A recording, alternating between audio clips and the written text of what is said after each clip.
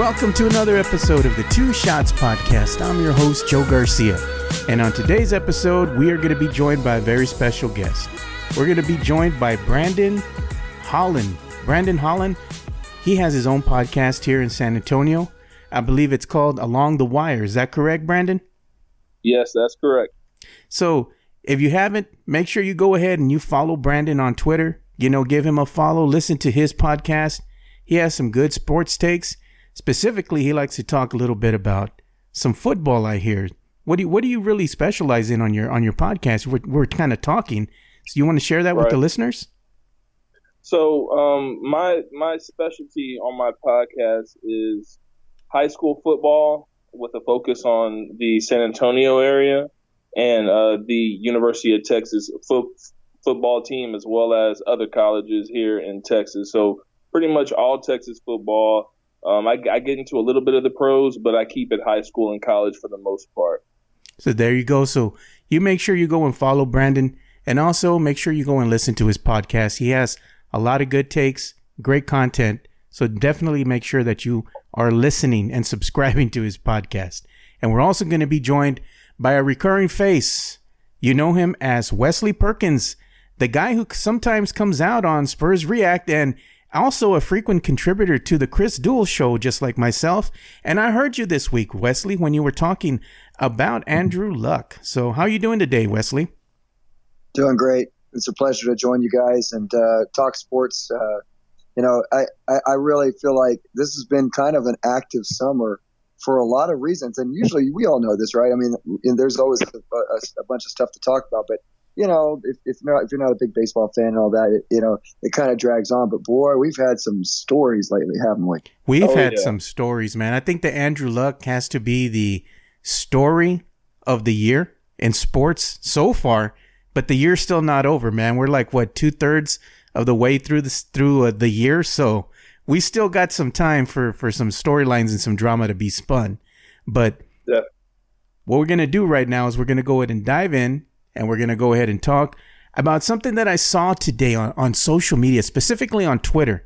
We have this love-hate relationship with the San Antonio Spurs as fans. We want a Fiesta-colored jersey. We want a retro jersey.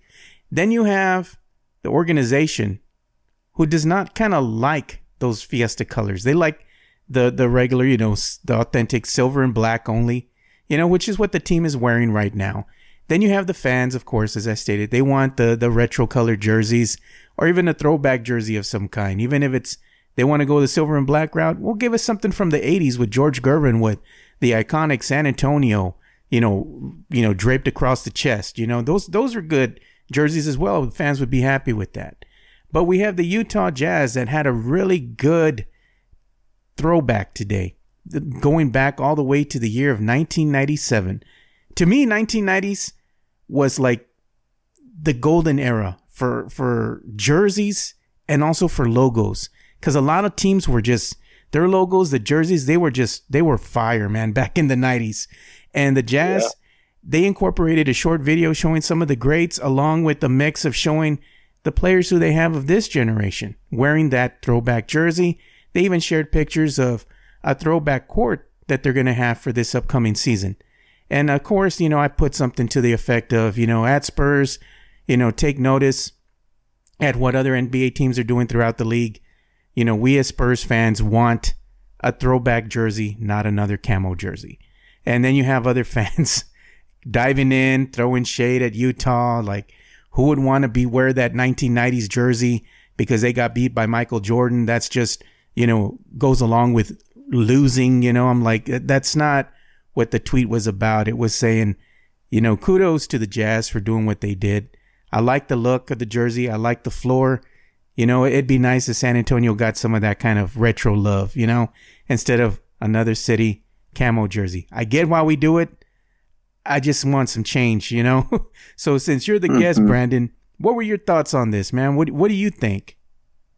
My thoughts were exactly how you said, with the 90s being kind of that golden era of basketball for the players who are playing today as well. The jerseys back in the 90s were awesome. you had the Raptors coming in, you had the Grizzlies coming in, and it was kind of like that change over to like, okay, let's try something new. And those Utah Jazz jerseys were also brand new, because that's when they moved over from the basketball with the J, looking like a music like a saxophone. It was like a saxophone or something, right? Yeah. And then they went to the mountain look over the Jazz, and I thought that was awesome. I love those jerseys, and that just brings me back exactly how you said to those great days in the '90s of basketball. So I mean, I fully agree that the Spurs should try to bite that, or like make it a movement, because if like one team does it, it's the Jazz, yes, but if the Spurs do it, then other teams are going to fall in line with the respect that the Spurs have. Yeah, exactly. But what do you stand on this Fiesta color? Do you like the retro Fiesta colors, the retro warm-up jerseys? The jackets that you see around town, with people wearing those iconic throwback colors. You see them a lot, and I don't understand how a team cannot just observe that and be like, well, if they love this jacket, let's do the jersey. And then you can even you can teach the newer fans about the old school fans, because they're going to look at it as if it's new, and then the first thing a real fan's going to say is, nah, this is based off of this. And then you start bringing the fans of different generations together. So I mean, I don't see any loss in doing it at all. Yeah, I don't see a loss in it either. I know this is what the fans have been actively, screaming for and yelling for quite some time now. I just have a strong feeling that we might get some type of throwback jersey. I don't have insider knowledge. I'm just going off of a feeling.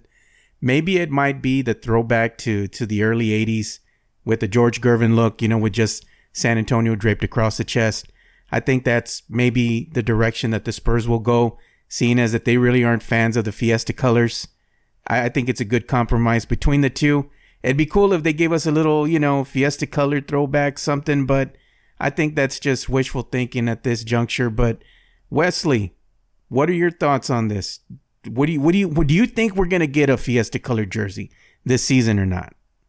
God, I hope so. I mean, I've been waiting for years. I've never understood why San Antonio doesn't embrace during Fiesta and just have a throwback jersey during that time. I mean, it would make so much sense.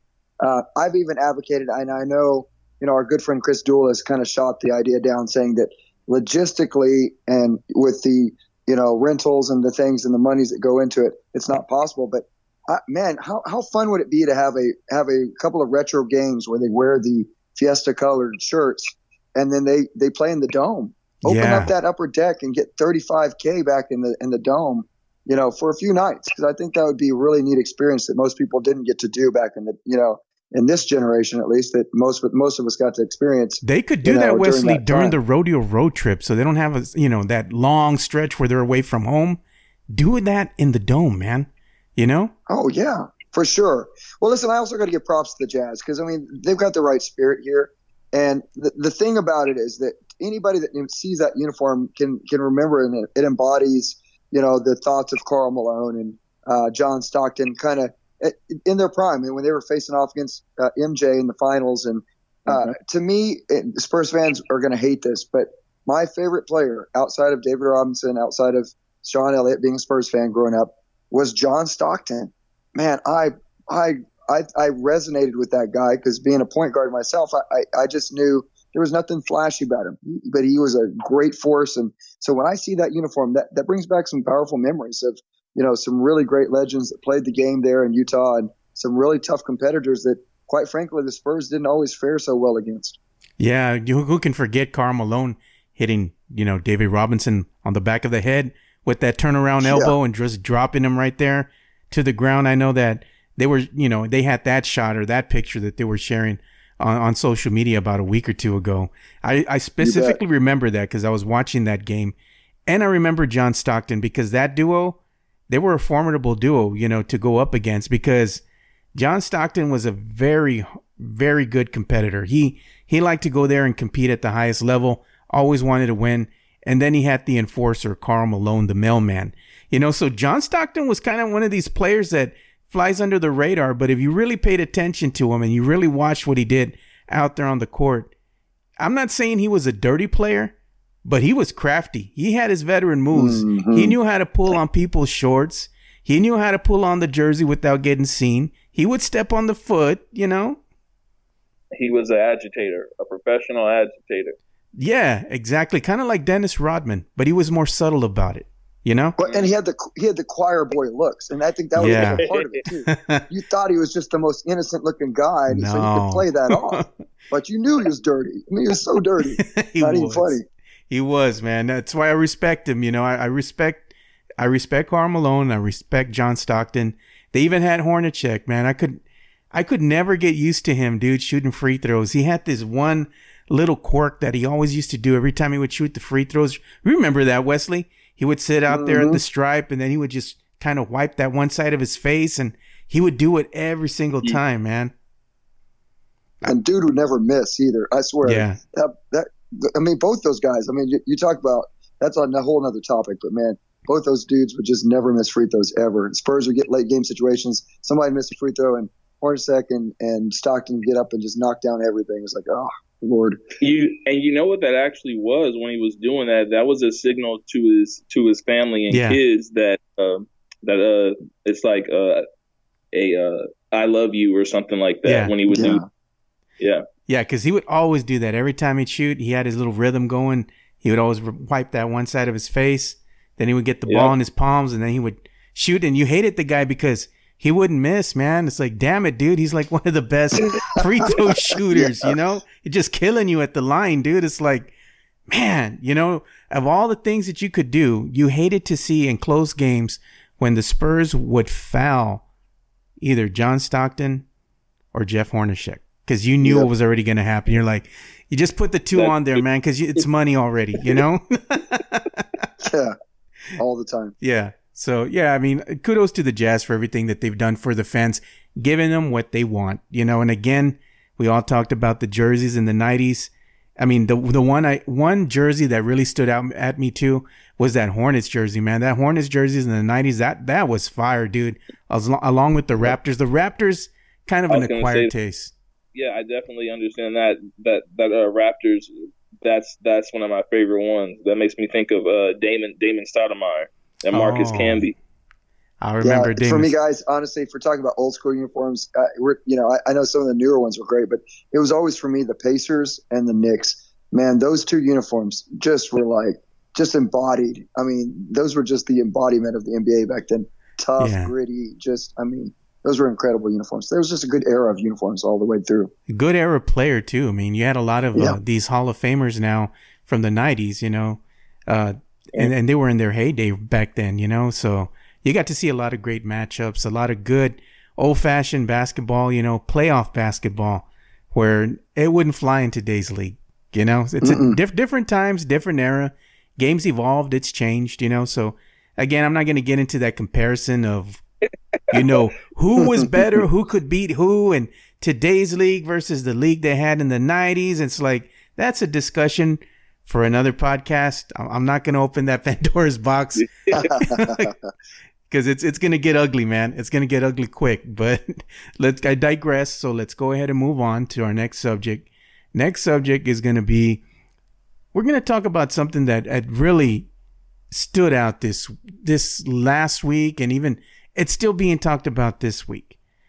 And that's, we're going to go ahead and talk about this Andrew Luck, dude. Before, I was going to go ahead and talk about Shaq and Kobe, but before I do, I have this thing where I want to, you know, really dive in here and talk about this Andrew Luck situation when he announced he was going to retire from the NFL at the ripe old age of 29. And a lot of the fans booed him as he left the field for the last time. And, you know, you could tell it bothered him. And I can understand where the fans are coming from.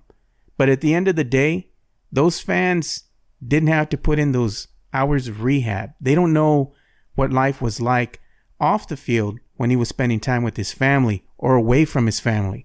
You know, so having to come back from all these injuries that he's had to come back from, doing rehab all the time. It takes an emotional toll on you, on the mind, not just on the body, but on the mind. And I respect what he had to say afterwards in his press conference. It was raw and it was very emotional. He was saying basically that the love of the game had left him. He knew that he just wasn't 100% into it anymore. And he needed to go ahead and retire because he felt in his heart that was the right thing to do. And who can fault the guy? If you know that your heart isn't in it, why are you going to be out there just accepting a paycheck when you know that the game is more than that? He owed it to his family, being honest with his family, being honest with his teammates and even the fans, the media and everybody. This is the best decision for me. Other people would have probably said, I'm going to just suck it up. I'm going to do what I got to do. I'm going to go out there. They probably would have had a horrible season. The numbers would have declined. They would have had to hear it from all the media and everybody criticizing them all the time. But Luck didn't let that happen to him. He controlled his own fate, his own future. And he said he's going to do this because it's the best decision for him and his family. I respect the guy. I have nothing but admiration for him. And I think the fans that booed him should really take a hard look at themselves. It's easy to criticize somebody until you've walked in their shoes, So, Brandon, how did this hit you? What did you think about this situation? I 100% respect it. And I've had time to, it's hard to say. I see how you say that you can understand the fans, but when it comes to your life, I mean, your quality of life after this game, you have to cherish that as well, because that game's not going to be there forever.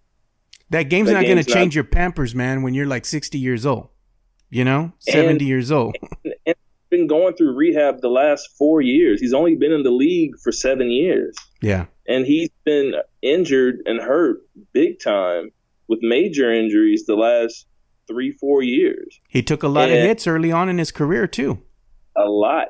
And then, I mean, you got to go back to the ownership. They should have had a better offensive line and drafted there or traded for it. If you knew you had this quarterback who you pushed Peyton Manning out the door for, then you have to build something around him that's going to keep him there. Exactly. But I totally agree with him leaving. I felt bad when I saw the clip of him leaving the stadium and people were booing. Yeah. I think you're correct. People need to take a look at themselves if they did that.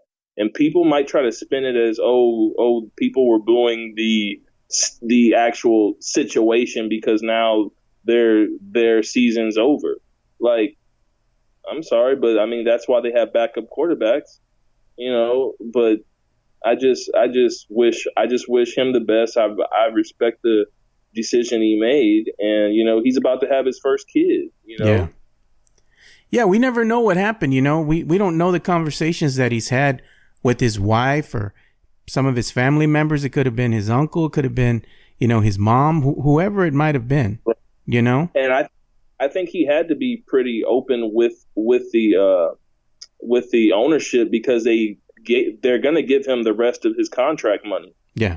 And I think that was a smart move on their part too, because here you have a guy that gave you absolutely everything he had. He played through injury. He was out there on the field. He was a competitor. He competed at the highest level. He was always out there trying to make the team better. He was out there being a leader. So for everything that he's done, and this was with life after Peyton Manning, there was a big question mark. What was going to happen with this franchise? What was going to happen with the Colts? Were they going to be in limbo forever? And the question to that was no. They actually were able to be competitive still, And it was one of these things that worked out for Peyton, and it worked out for Andrew Luck. Peyton went on to go with the Broncos, and he won a Super Bowl. So, things happen. So it's all we as people, we have to understand there's so much more to the game than just being out there on the field and playing a sport. There's lives involved. There's things that go on afterwards. Life happens, So Right. gotta look at it from that. Half of those people booing, he's out there playing with a lacerated spleen, Yeah. and they're probably calling off because they coughed in the morning. Yeah. I mean, come on. I mean, I know they say that the fans pay these players' salaries and stuff like that, but we aren't paying for their doctor bills when they have all these symptoms and everything afterwards. There's just a lack of respect and compassion that shouldn't have been shown in that moment, because he didn't even know it was going to be announced at that time. Yeah, it was a shock to him as well. Yeah, let me jump in, dudes, because I feel both what you're saying. Brandon, I mean, you couldn't be more right on, and Joe, I know your take. If I heard you the other day also on the Dual Show, and I agree in a lot of places. But let me tell you this, and I'm in agreement, but I'm going to point this out because I think this is a key part of this that's not always discussed. The media was atrocious with this, especially Adam Schefter. Let's call a spade a spade, okay? Brandon, you got your own podcast. Joe, you have a podcast. You're responsible people about how you report and the things that you give, and saying things about your opinion about, and understanding that is your opinion, and you're also stating fact. But people have a responsibility, I think, in the media to not play gotcha with people's lives. And to me, I felt really horrible for Andrew Luck because I felt like he didn't get an opportunity to say goodbye to the game the way that he would want to. And fans be damned. I mean, that's the other part of this, is that fans equate this kind of activity with football or basketball or baseball, but especially with football. Think about this for a minute. They equate this to, this is my entertainment value. You are for me. That's what this is all about.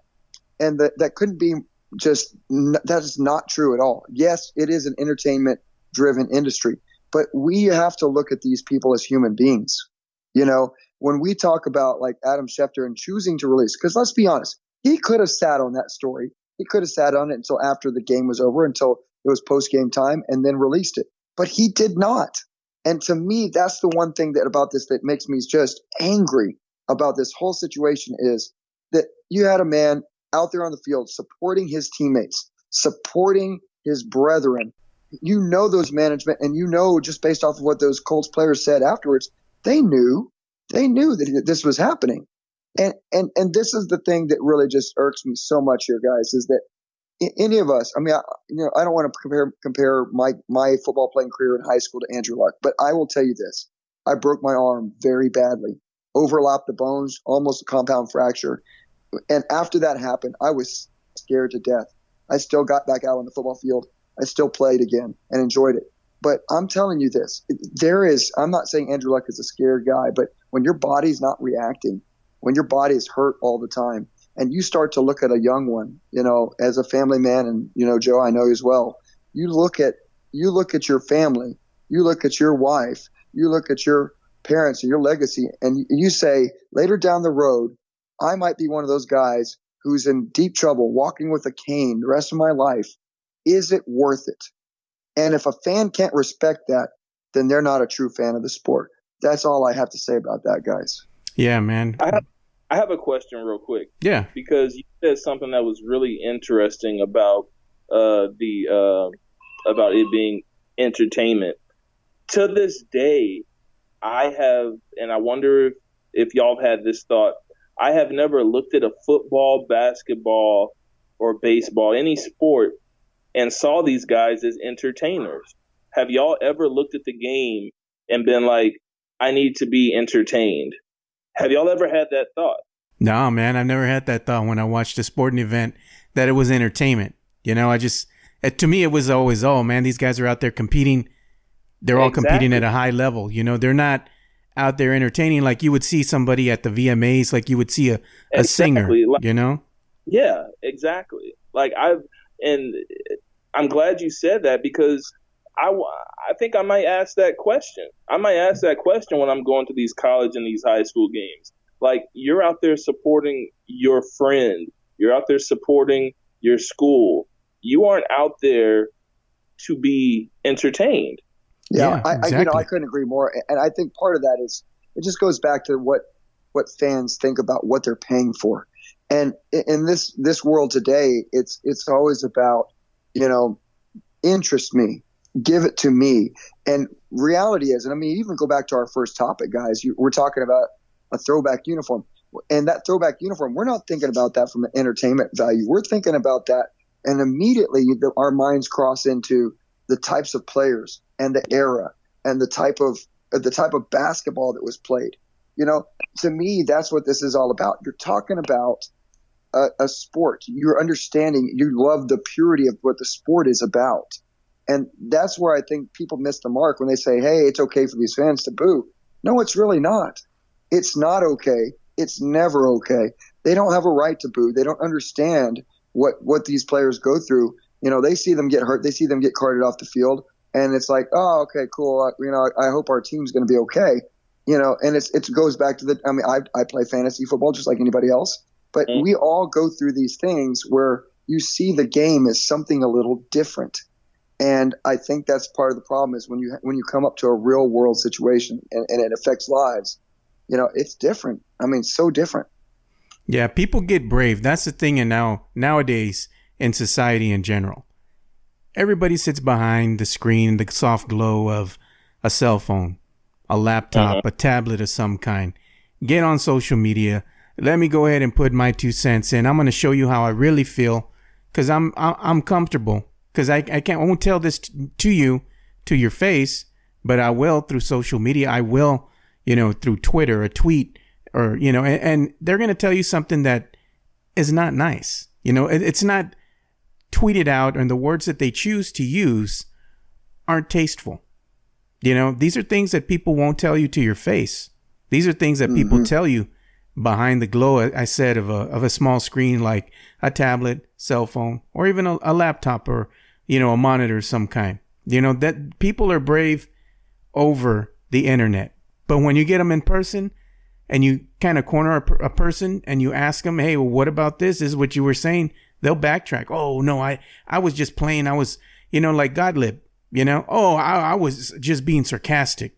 No, you weren't. You got caught. And so you backtrack because words hurt, and anybody that does podcasting, anybody that does anything in the local media or in the national media, you have a platform. And it's like my buddy Chris Duell always says, choose to use your platform for good. Words hurt. Sometimes words hurt more than if somebody came up to you and hit you with the bat, or something, because these things really have a resounding effect on the human psyche, so we need to choose our words more carefully. Even us as fans, we feel like, oh, we're paying these athletes paychecks because we're buying into, getting jerseys, or we're buying tickets, and we're really doing all these things to get ready for the season. It's more than sports. This is a person, a real person who's sharing their emotions, who's being transparent, and you're criticizing them. You're raking them over coals for being honest. So that's just something that I think we as human beings need to, do a better job at. Be better at, choosing our words and having some compassion, Yeah. Having some love. and definitely doing like, I'm pretty sure both of your parents said, like how my parents told me, think before you speak. Yeah, exactly. Either that or you're going to get slapped across the face, because that's how they used to do us back in the day. You either get hit with the backhanded with a hand, or you're going to get hit with the chancla or something, Well, let me ask you guys this, an honest question. I mean, what does Gottlieb get out of this? What does Schefter get out of this? I mean, exposure. First one to report. They do things for exposure. That's what it is. They want that attention. And Garner, it's the wrong type of attention, but damn it, if it wasn't attention. Spotlight was on them. They were all over social media. They were all over the national media. They had people talking about them all day, all over the airwaves, Wesley. So they kind of got what they wanted, but they did it in a very distasteful way, Yeah, so I was going to say, it's about them, and that's what's frustrating. It's just that the story almost became not Andrew Luck, not his accomplishments while he was able to play, or the fact that he gave his all. And yes, it's tragic at a young age to see him not continue for a franchise that he had really, taken over from Peyton and done a good job with. It became all about the reporters that had their beef. And, I know Schefter really didn't have much to say. He reported the story, but especially Gottlieb and others who were coming out and basically just taking pot shots at the guy. That stuff's just, I know it's free speech. I know everybody's got a right to their opinion. But to me, that's the part where, again, I say media has got to have more responsibility than that. I couldn't think of a better segue to go into our next segment than this, exactly what you just said about the media. So talking about the media, we had something else that came out through the airwaves all over the four-letter networks, all over the airwaves today across the radio. Local sports radio was talking about it as well. It was the comments that Kobe Bryant had made against Shaquille O'Neal, and how, once again, the media machine tries to go out there and spin this as Kobe throwing shade at Shaq once again. They're going to rekindle, their rivalry once again. And all he was saying is, the truth. And Kobe even said in his interview, whatever I'm saying here, I've already told to Shaq face to face. He even said he has nothing but respect for him. He has nothing but love for him. He competed at such a high level. He was even one of the most dominant players of his era. Kobe has nothing but respect and love for Shaq. Yeah, things didn't work out. They could have done things differently. But he wasn't really throwing shade at Shaq. He was just speaking the truth. And when you go on social media later in the day, you see that Shaq and Kobe are not even fighting with each other. It's kind of like it's been squashed. They moved on. They're not rekindling a rivalry. Kobe even said something to the effect, "I'm too old for that, man." They've grown past that. So this is once again the media trying to spin something and make something out of nothing. Brandon, what did you think? You know what? I thought he was correct. I thought from everything growing up watching Shaq play, people have to remember when Kobe talks, Kobe took the blueprint from Michael Jordan. Michael Jordan was the first person in the NBA that is documented to really take care of their body. So Kobe's going to be that exact same way. And then when you have somebody as dominant as Shaq, and Kobe knows exactly how Shaq used to practice or what he did in the off season and everything like that. So if he said if Shaq had the work ethic of him, that he would have been the GOAT, like without any debate, I 100% agree with him, because he had so much natural ability and God-given gifts of just size and how he could move. How they always say, hard work will beat talent when talent doesn't work hard.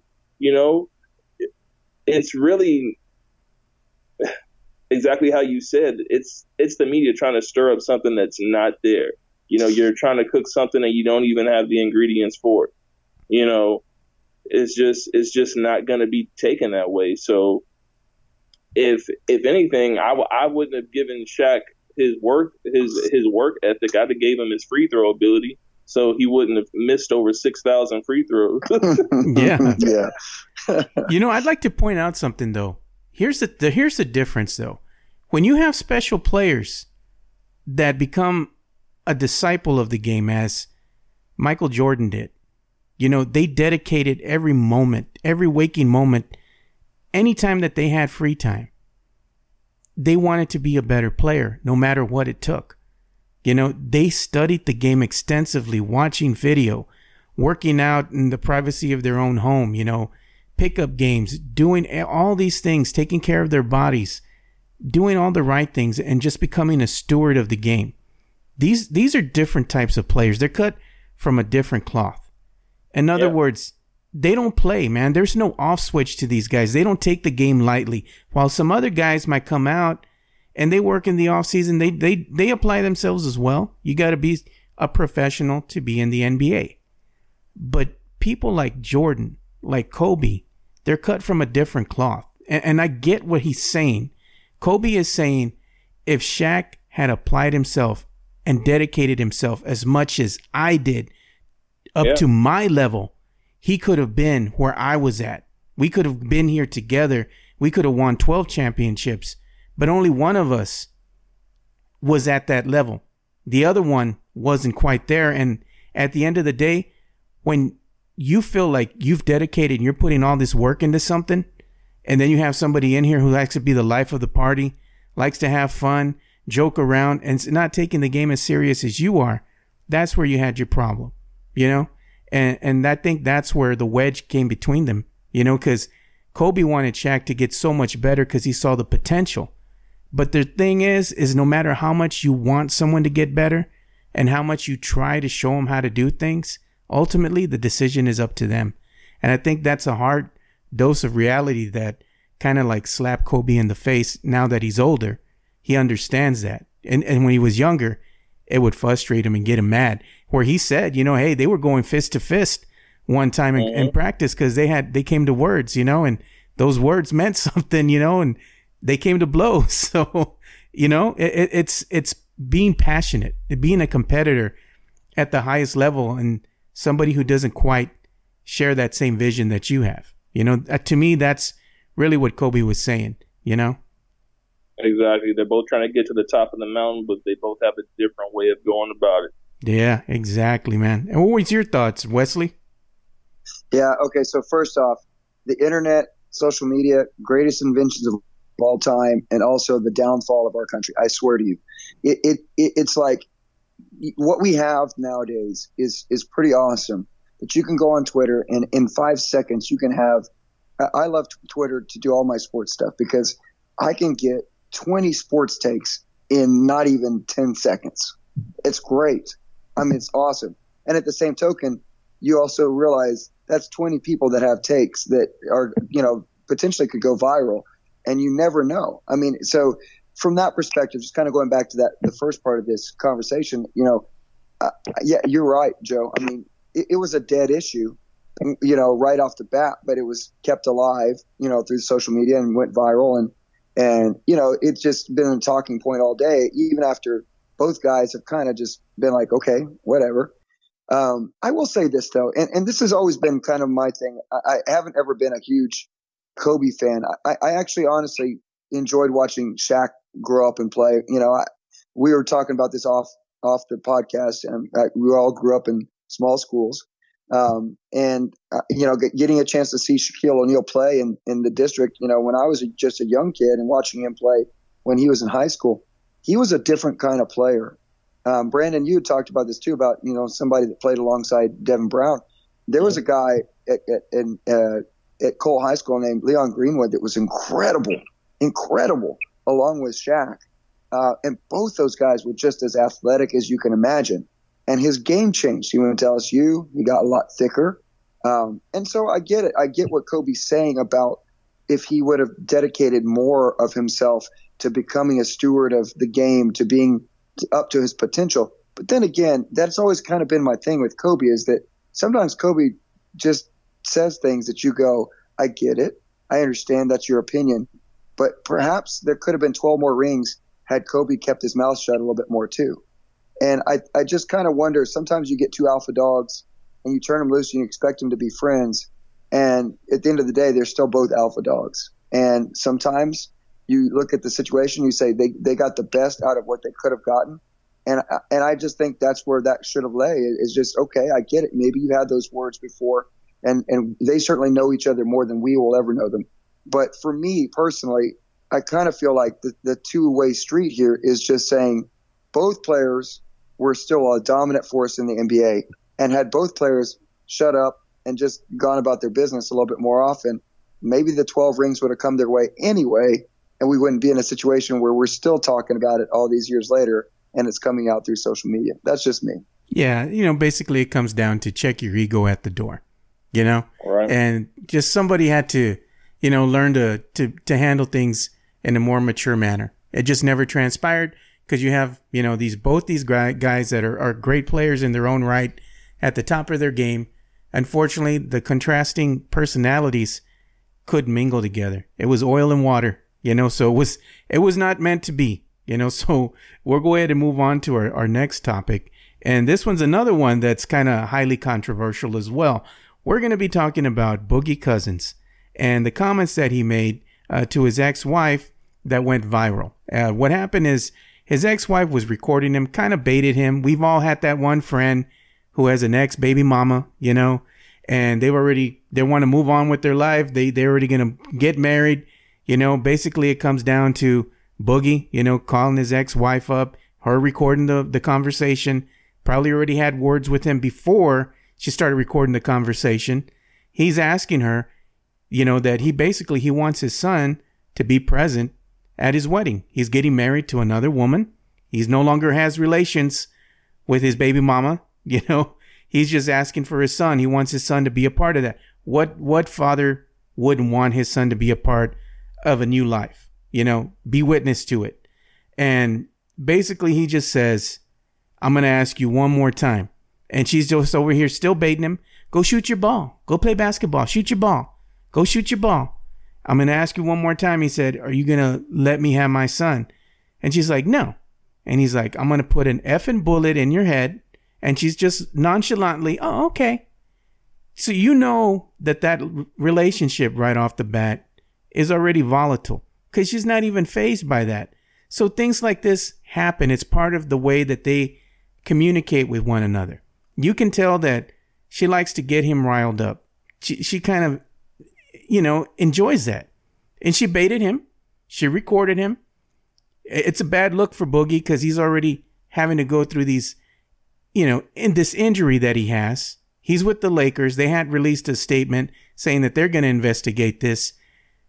So to add more insult to Boogie, if he comes back from the injury and he wants to play in the league, he's probably going to have to serve some type of punishment or pay a fine or have to go to some, you know, counseling or something now because of this comment that he said in anger because she got the best of him. So my rebuttal now is, how are you feeling about these comments, Brandon?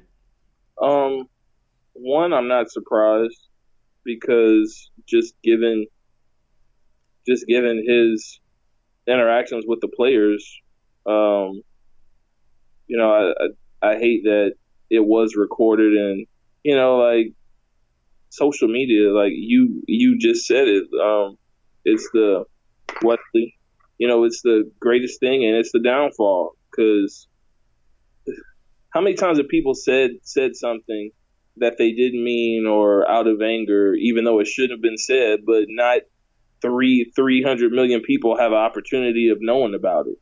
Yeah. You know, I hate that he said it.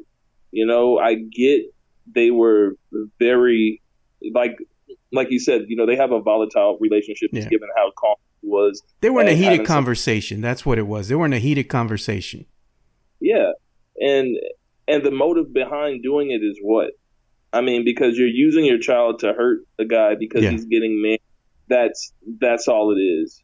That's all it is. And you know, he shouldn't have said it, but man, it's just you hate to see that happen. You hate to hear that type of stuff. One thing, and for all the guys listening, you know, one thing that I pride myself on is that in any relationship I've been in with a woman and one that you choose to marry or whoever you have kids with, it's very important to know that person through and through, because if it starts off violent, it's probably going to end violent. Yeah. You know, and this is just another sad situation of being caught up. Yeah, exactly. I think we sympathize with them. We don't agree with what he said, but we've all had people that have been in these types of relationships before where they're using the kids as leverage. You know, I'm going to hurt you by using these kids to get to you. You want your children this weekend? No, I'm going to be doing, you know, this is my weekend. I'm not going to exchange, you know, any days with you, even though I know that it'd be, you know, something that I could do to help you out, in other words. But because I hate you so much and I know that keeping your kids away from you is going to hurt you and get you upset, I'm going to do that to be petty. You know, you can't do these things, you know, even if relationships end a certain way, when you have kids involved, when you talk to the mother of your children this way, or you say something bad about the father of your children openly in front of these kids, you're just going ahead and continuing that circle. Exactly. Somebody needs to be the bigger person and break that and say, you know what, I might feel a certain way about your mom, but that's not something I'm going to discuss in front of my kids because that's their mother. I got to show my sons, a better way. You got to be respectful when you're talking about another female. You can't say these things because, again, words hurt, and you want things to change. The change has to start from you, and like, again, we got to choose our words more carefully. I get why he said it. I get why he was so upset, but it's just one of these things in today's society. We have to understand somebody's always listening, watching, recording. They have a digital copy of everything that is said or anything that is spoken on the open and on the World Wide Web out there on the internet. So you got to be careful who you talk to and what you're sharing. So Wesley, what was your take on this? My first thought, guys, is tonight's kind of like the social media nostalgia kind of throwback here. I kept thinking to myself, back in the day, writing letters to somebody, and you'd have to wait half a week for a response. Yeah. I mean, we got like rotary phones and all that. I mean, I know I'm dating myself here, but I think part of it too here is it's sad. I mean, you guys both hit it, on the head here.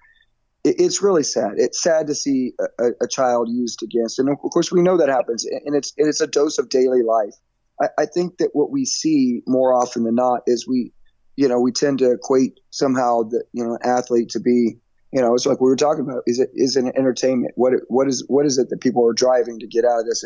And even the spouses and whatnot, sometimes they view this as an opportunity to get theirs. And, that respect level, that opportunity to look at your former spouse, and maybe there's nothing in your heart that, is going to be something that you're going to have for the future and something that's going to stir up a relationship. But that respect level always has to be there for your children, because you have a responsibility to your children to act right and to treat each other right. And it's not always easy. I mean, it's not. And it's one of those things where I look at DeMarcus here and I say, can we sympathize with some of the stuff that happened there? Of course. Can we also openly look and cringe when he was insinuating putting a bullet in their, head? I mean, of course. I mean, yeah, that's horrible. But she also knows, and she was baiting that and knew what triggers to go with so that, that response could be given. And yeah, I know this. It's hard to unhear things. And I think once something gets out there, it's kind of the theme of our night is, like you said, Joe, it's out there. People are listening. That it's something that is going to be played back over and over and over. And he's probably never going to live that down. And, I look at that situation and I just think about the child involved here and, being a parent of two young kiddos myself. It breaks my heart. I mean, it does. It breaks my heart not only to see a former couple that, certainly probably, I'm sure both of them if in some capacity are good parents and whatnot and do good things for their child. But, it's sad to see that the fact that, she was using that in his face and that, he then turned around and took that bait and decided to go, a direction that made this something into, a lot greater than what it could have been. But, I just, it goes back to the same thing. I hate the idea nowadays that, a cell phone or anything else can be used against you, because those are private conversations. Those are conversations you're supposed to be able to have about your family. And when it turns into something else, I think that's pretty tragic. Yeah, but she, at the end of the day, she knew what she was doing, because in order for TMZ to get that audio, someone had to give it to him. And more than likely it was the ex-wife. And, she didn't give him something just for free. She's making a little bit of money off of the deal. So she knew exactly what she was doing, So, you got to watch it with these females out there. And the same thing, these females got to watch it with these men out there too, because you have people from both sexes that are this way. And everything that we say nowadays can be recorded, can be screenshotted, and before you know it, it's out there all over social media for everyone to see. And you never know, it might go viral. And once it's out there, it's out there. And one last thing, guys. I mean, this to me is the kind of the biggest tragedy of all is to see DeMarcus going through the injury things that he's had to go through brutally over the last couple of years. This might be the lasting image of him, going out here. Will he ever return? Will he ever, he'd probably be a shell of the player that he once was, but this is going to be the lasting images of him, having this conversation and being remembered like this. And as a guy that was very off times, just, kind of a knucklehead at times. And, I don't know. It really is tough. And I kind of feel for him, but I also kind of feel like he stepped into that trap himself too. Yeah, true enough, man. But, let's go ahead and move on here and talk about our last topic for this edition of the Two Shots podcast. We have a UTSA Roadrunner football game coming up on Saturday in the Alamo Dome against another local college here in San Antonio, the University of the Incarnate Word Cardinals, UIW. This is being billed as the hometown showdown in the Alamo Dome. And it's got the city, really pumped. And you even had this healthy banter of back talking. You even had the UIW Cardinal going around the San Antonio Zoo earlier today. Then you had UIW, and then you had UTSA going at it on social media. It was all in good fun, but it was quite funny, how these things are being, I guess, spewed out there or spinned, but you like this stuff because this is something that you want to see, two colleges that are in your own backyard going at it.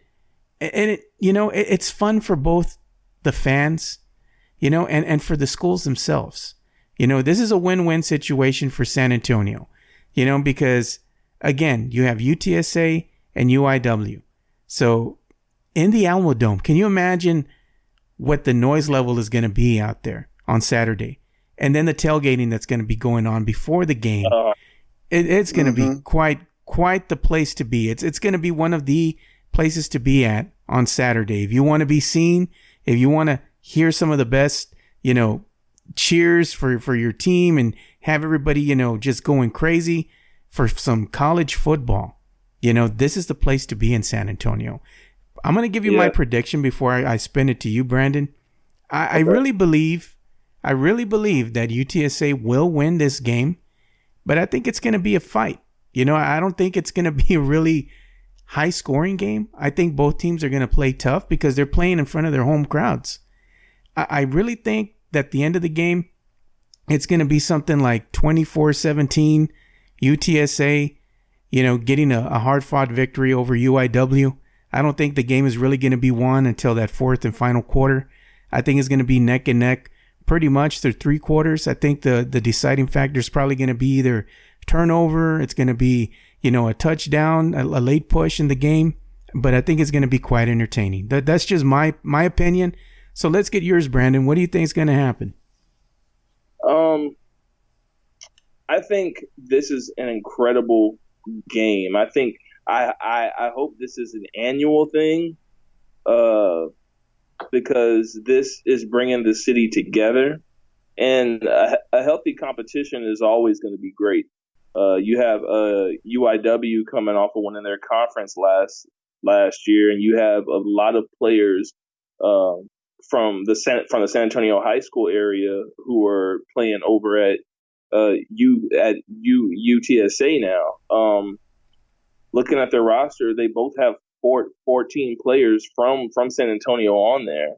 How I really feel like this game is going to go, I think you're right on with that score. If I had to pick a score, I'm going to go 27-17, with the Roadrunners winning. You can go out there and see players like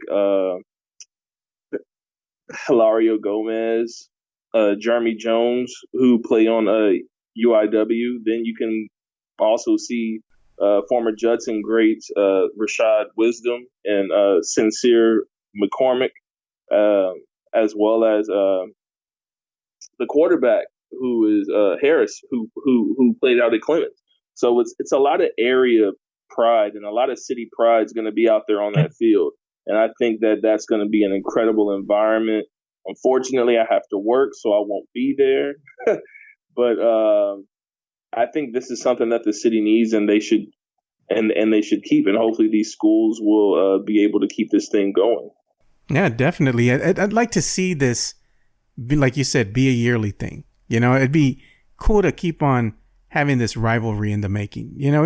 Even though, it might not really be for, conference play or anything of that nature. It's more for bragging rights. It's still good to see. It's still good to see this. It's good for the city.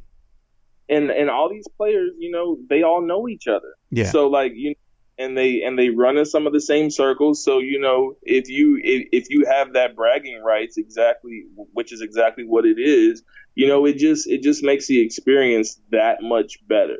I mean, it's just another you can't lose situation with this game, especially with the way that these programs are going.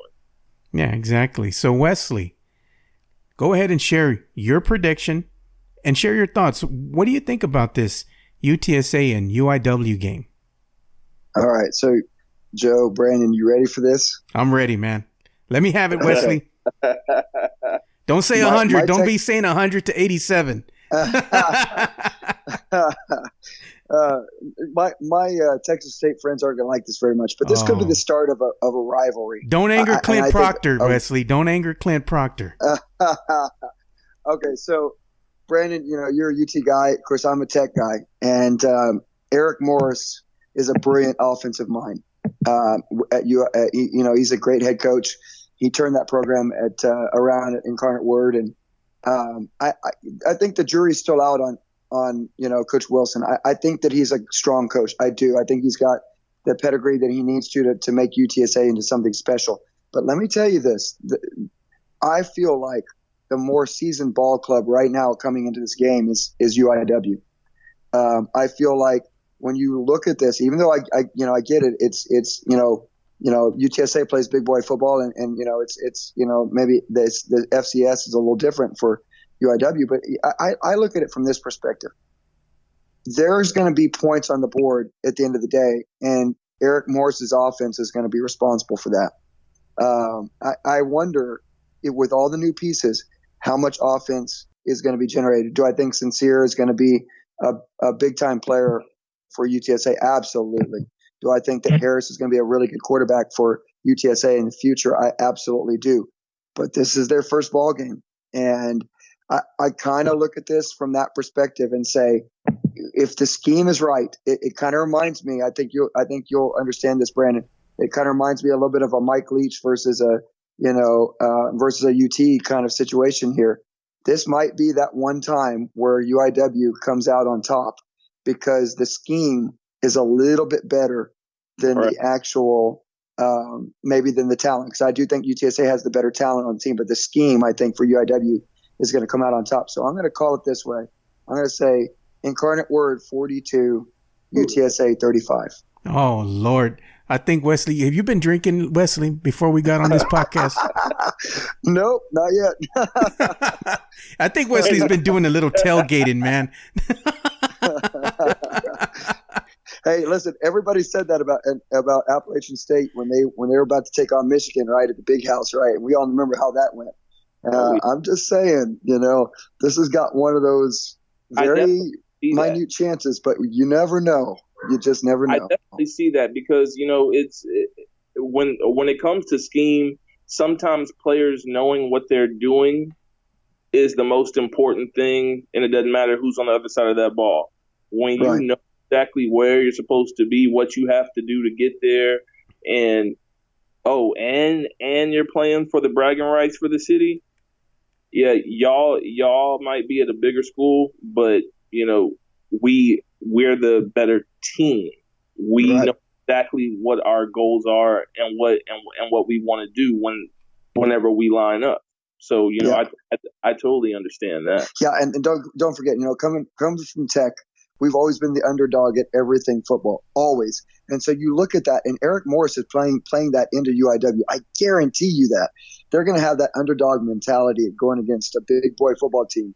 And trust me, they're going to play loose. There's nothing for them to lose in this game. It's all on UTSA. I look at it from that perspective alone.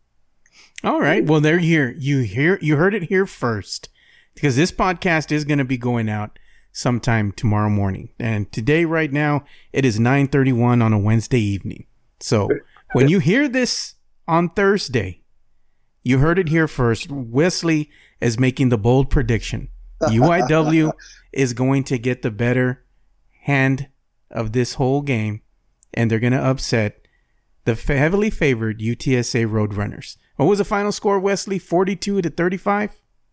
42-35. Okay, there you go. I want to make sure that I'm going to send this out to my our good friend Brenda Lee over at the Sports Dish. They have a video log that they started, so make sure you go and check that out and subscribe and follow them. It's quite humorous what they've been doing out there, her and Carolina Teague, so make sure you go and give them a like. Make sure you subscribe.